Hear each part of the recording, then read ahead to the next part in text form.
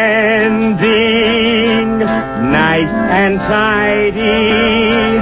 It's a rule I learned in school. Get your money every Friday.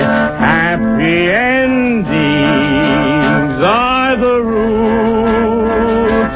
So divide up those in darkness from the ones who walk in light. Light 'em up, boys. There's your picture. Drop the shadows out of sight. This is Jennifer Stone with Stone's Throw. Today is August the 1st, 2006. Well, I heard on the news in the middle of the night, last night, that Fidel Castro is gravely ill. The pundits seem to be rushing to bury the man. My goodness, I guess we'll have to wait a few days to see the extent of his illness. This is a man who has outlasted 8 U.S. presidents. He will be 80 years old on August the 13th. Let us hope that he will still be here to celebrate his birthday. Check out the New Yorker. The issue is July 31st. They have a piece by John Lee Anderson. Not altogether sympathetic, and certainly when he wrote it, he did not know that Castro was ill. It's called Letter from Cuba, Castro's Last Battle. Can the Revolution Outlive Its Leader by John Lee Anderson, New Yorker Magazine, July 31st, 2006. Now, I excerpted a few bits of this article for the Thursday morning show. That's at 8:20 Thursday morning, August the 3rd. I focused on Castro's brother Raul's eldest daughter. She is a fascinating woman. She's a sexologist, and basically she's working to get new laws to help lesbians, gays, bisexuals, and transgendered Cubans. That is cutting edge, right? There's even somebody putting up an exhibition of Robert Mapplethorpe. Oh my, isn't it wonderful? Isn't progress grand? Anyway, when Fidel Castro triumphed back in the 1950s, the Cuban Revolution was the romance of the day. I remember I was back in New York City, and we all went dancing and drinking and celebrating. I was one of those youthful souls who believed that it was all just evidence that the world, the globe, all the countries were slouching towards socialism, each in its own way, and that good guys would prevail over the corrupt capitalist class, which would be, of course, old hat, déjà vu, and, the freedom-loving folks would win and the workers would rule, blah, blah, blah, blah. But I'm trying to catch up. It's been now half a century, right. Castro, yes, he will celebrate his 80th birthday on August 13th. In this article by John Anderson, yes, he says more than the fact that Fidel takes baseball seriously. He says that Castro appears less and less frequently in public. His stamina is legendary. He was 32 when he overthrew Cuba's dictator, Batista, back in 1959, with that guerrilla army of bearded fighters that included Ernesto Che Guevara. Castro presented himself as a nationalist, determined to eradicate Cuba's gangster-run casino culture and end its reputation as, quote, the whorehouse of the Caribbean. Once in power, he moved quickly to the left, nationalizing large plantations. His mother's was among those seized. He nationalized foreign-owned businesses. Well, there you go, folks. He blew it, right. Seems to me just amazing that Castro has survived when we think what happened in Chile and everywhere. Anyway, he moved closer to the Soviet Union. We know all of that. The Bay of Pigs invasion, 1961, the CIA, so forth. The invasion was ignominiously defeated, and since then, despite the U.S. trade embargo and numerous assassination attempts, Fidel Castro, yes, has outlasted, 9. That's right, it's not 8, it's 9 American presidents. I lost count. He's the world's longest-serving ruler. As I said before, for us, for those of us coming of age when he did, he was our dream date.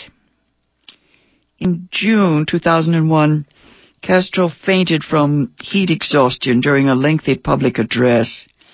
Then in 2004, after delivering that speech, you remember he stumbled and fell, shattered his left kneecap, and broke his right arm. He still gives those long speeches for which he is infamous. Yes, his hands sometimes tremble. He walks unsteadily. He has occasional bouts of forgetfulness and incoherence, and sometimes falls asleep in public. Well. Yes. Briefings to Congress last year, the CIA reported that Castro was suffering from Parkinson's. Castro mocked that report, saying that if it were true, he would still be able to stay in office. He cited Pope John Paul II as his model. Okay, the author of this article goes on to say that this spring, a friend of Castro's, a veteran party loyalist, told the author that the Cuban leader was literally anguished over his advancing years. He was obsessed by the idea that socialism might not survive him. As a result, Castro has launched his last great fight, which he calls the Battle of Ideas. Ah, yes, the battle for men's minds, folks. I remember the battle for men's minds. My teachers in college said that this was the only battle that mattered. It was the battle for imagination, the imaginations of the young particularly. I have always thought over the years, the half century since Castro came to power, how wonderful it might be if some of the, at least the democratic regimes in our country had tried to embrace Castro and the Cuban people. Just think what a wonderful world that could have been if we, his neighbors, I don't want to say big brother, that sounds kind of weird, yes. His neighbors, the people who should have been his best friends, we should have helped him every way possible. And just think what Cuba could have been instead of becoming a socialist theme park, which is about what's happened. In any case, this article goes on to say that Castro's goal is to re-engage Cubans with the ideals of the revolution, especially young Cubans, who came of age during what he called the special period. That was the time in the early 90s when the collapse of the Soviet Union brought a precipitous end to Cuba's subsidies and the economy imploded. That crisis forced Castro to allow greater openness in the island's economic and civil life. He now seems determined to reverse that. Now, last November he gave a speech saying this country can self-destruct. This revolution can destroy itself. Referring to the Americans, that is, the North Americans, Castro said, they cannot destroy it, the revolution. They cannot destroy it. But we can. We can destroy it, and it would be our fault. He's got that right. The greatest fear that some of us have is that after Castro leaves us, the mafia, the Miami mafia, will descend, and we'll have a situation in Cuba somewhat like what happened in Russia after Gorbachev was forced out. Let's see. You remember back in May, Castro was accused of being one of the world's richest leaders. Remember, Forbes magazine estimated that he was worth $900 million. And Castro said that was totally absurd. He said we must continue to pulverize the lies that are told against us. This is the ideological battle. Everything is the battle of ideas. Mm-hmm. And this article goes on to argue about whether that's whether an analogy might be to the Red Guards in China or to the Taliban, blah, blah, blah. It seems to me that Castro is just trying to get the social workers to do their job. In any case, yes, the American officials fear that pent-up chaos could erupt into an open unrest upon Castro's death. Looting, rioting, and revenge killings. I kind of think that's not on the cards, but who knows?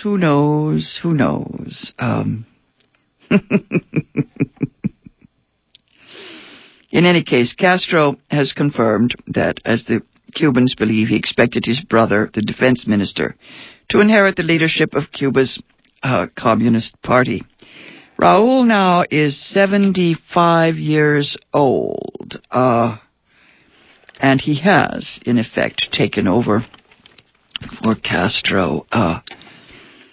Let's see. There's a lot of material here in this article about the Elian Gonzalez affair, and about the FBI, and about the fact that Cubans have from time to time had to survive on split pea porridge.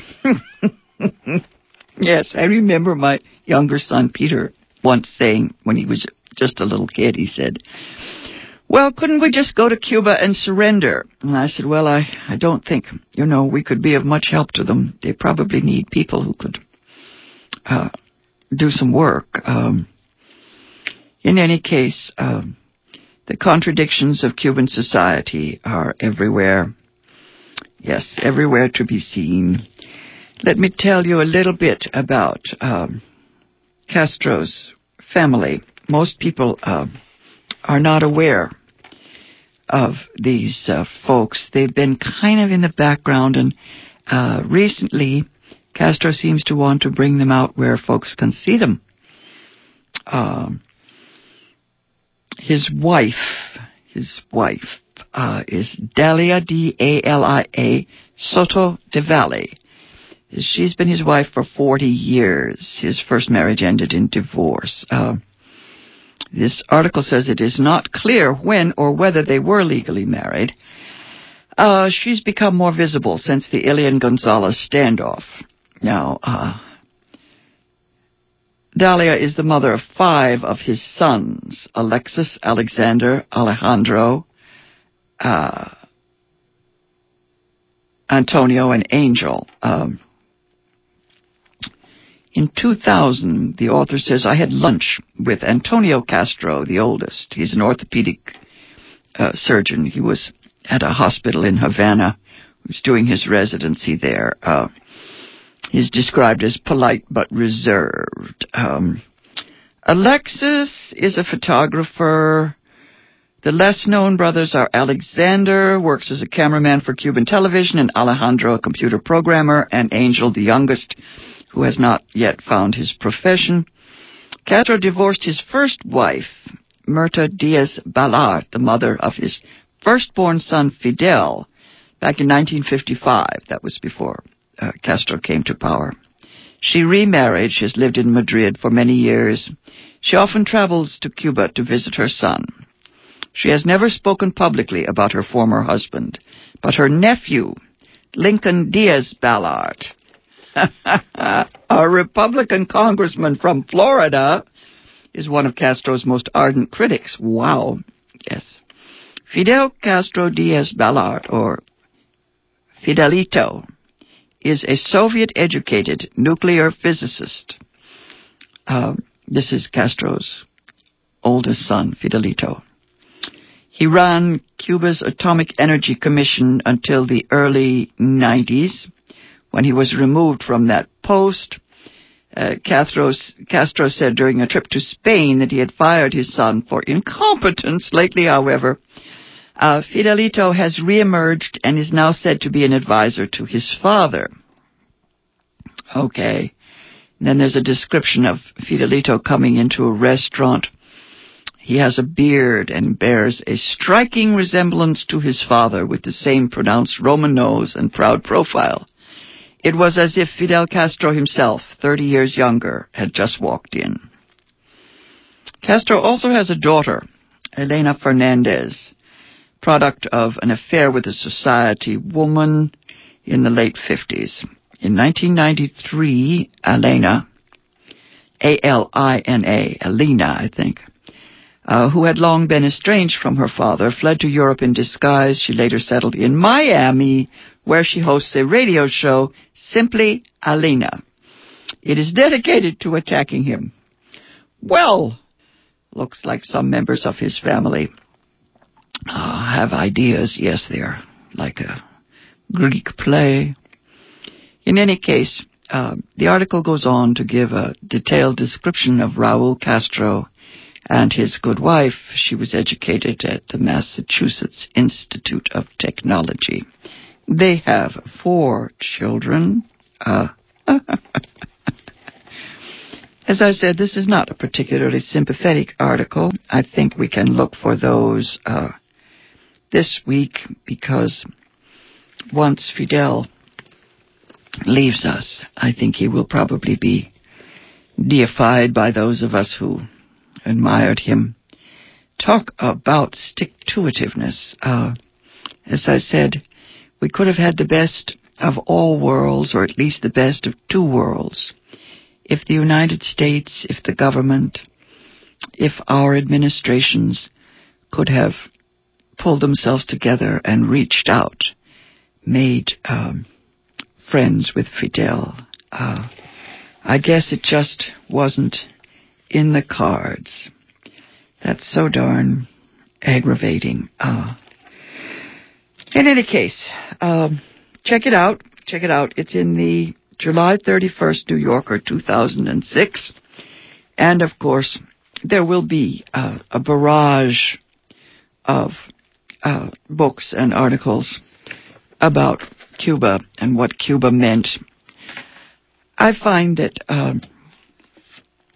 it's what I would call one of the great lost opportunities. I have had so many listeners write to me telling me about the evils of communist ideology, and I have no doubt that they're all correct. We all know that absolutism of any kind leads to bad, sad things. That's why it seems to me that the best way, the best way to deal with the devil, or even get rid of the devil, is to go to bed with him. That is to say, if you embrace your enemy and make your enemy your friend, it might be humanly possible, just might be humanly possible, to transcend all the nonsense that's keeping you separate. I think of this as I listen to the news, and these absurd wars go on and on.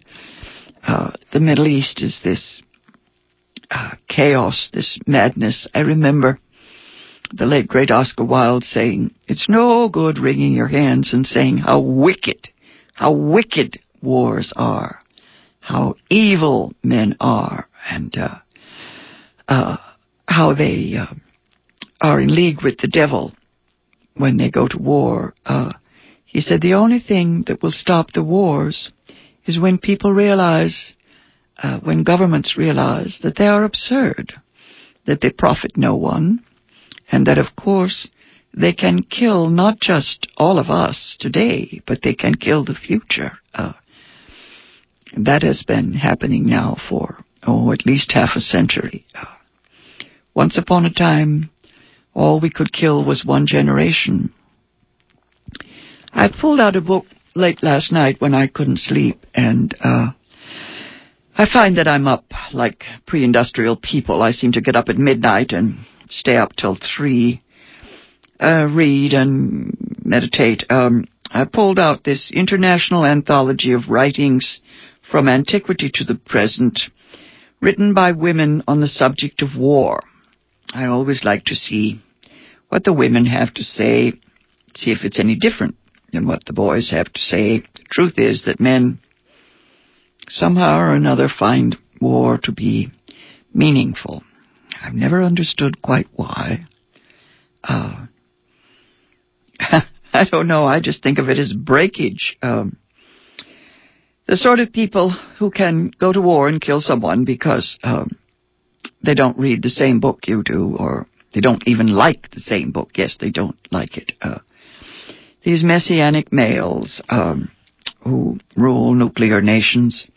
In any case, this is an anthology of writings, and I went to the very, very beginning. I went back to the first war protester, believed to be a woman, a Sumerian poet, priestess, first known poet, Enhinana, approximately 2,300 before the Common Era, BCE.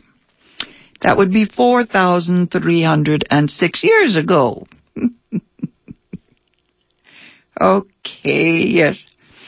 Her works are preserved on artifact from an ancient civilization, and of course, her lament is exactly the same lament that is known to the women of today. She wrote Lament to the Spirit of War. This is a translation by Daniela Gioseffi, Gioseffi. This is the woman who edited and introduced this book, actually, this international anthology of writings on war by women. This Sumerian poet writes, "You hack everything down in battle, god of war. With your fierce wings you slice away the land and charge disguised as a raging storm, growl as a roaring hurricane, yell like a tempest yells. Thunder, rage, roar, and drum, expel evil winds. Your feet are filled with anxiety. On your lyre of moans, I hear your loud dirge scream. Like a fiery monster, you fill the land with poison. As thunder, you growl over the earth. Trees and bushes collapse before you. You are blood rushing down a mountain. Spirit of hate, greed, and anger, dominator of heaven and earth, your fire wafts over our land, riding on a beast. With indomitable commands, you decide all fate. You triumph over all our rights. Who can explain why you go on so?" Explaining a war. What a wonderful idea that is, trying to explain or give meaning to these primal impulses, these desires of men for blood.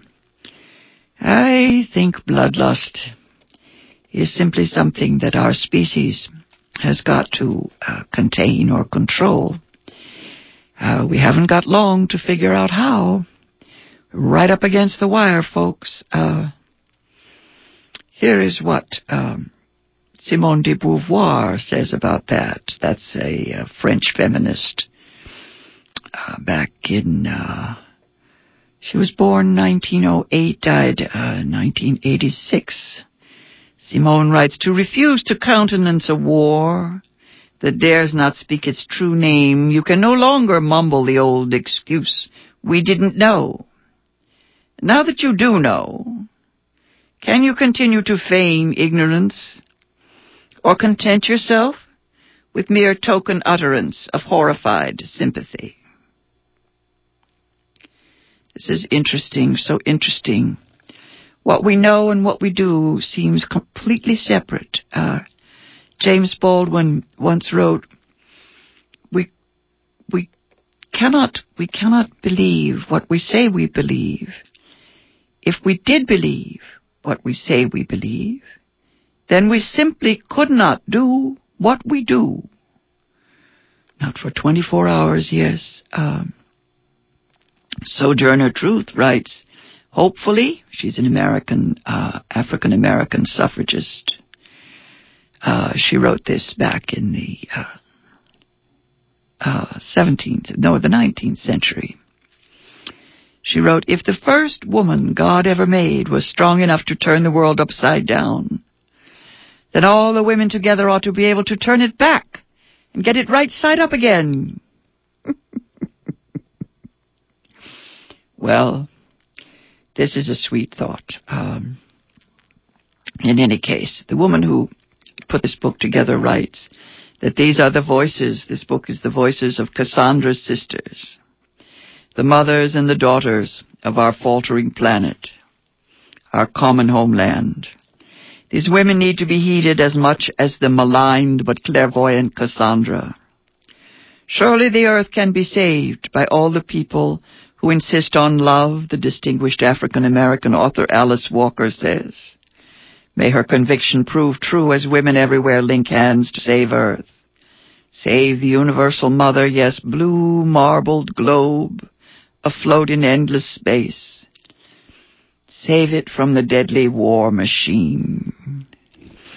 I think of Virginia Woolf writing back in the period just before World War II. She wrote, as a woman, I have no country. As a woman, I want no country. As a woman, my country is the whole world.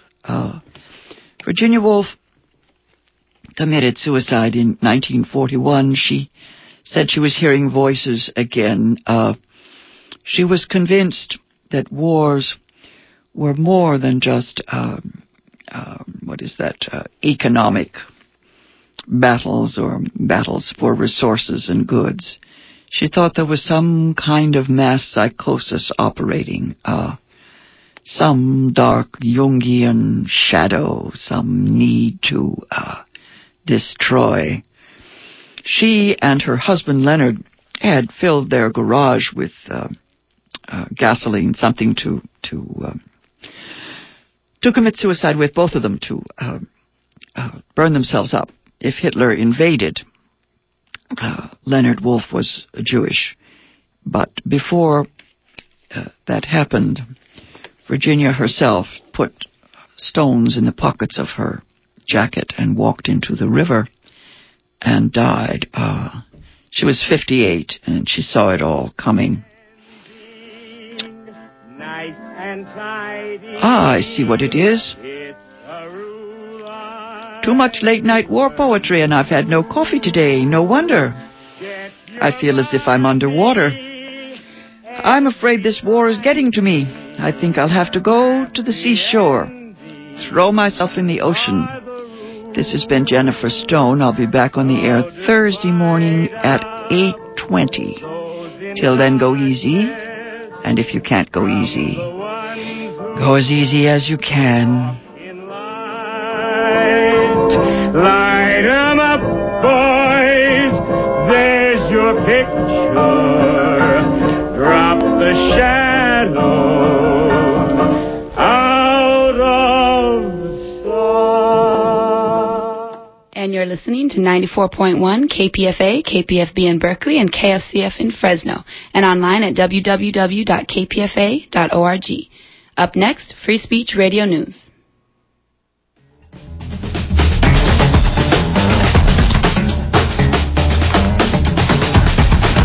This is Free Speech Radio News for Tuesday, August 1st, 2006. I'm Mitch Jeserich at Pacifica Station.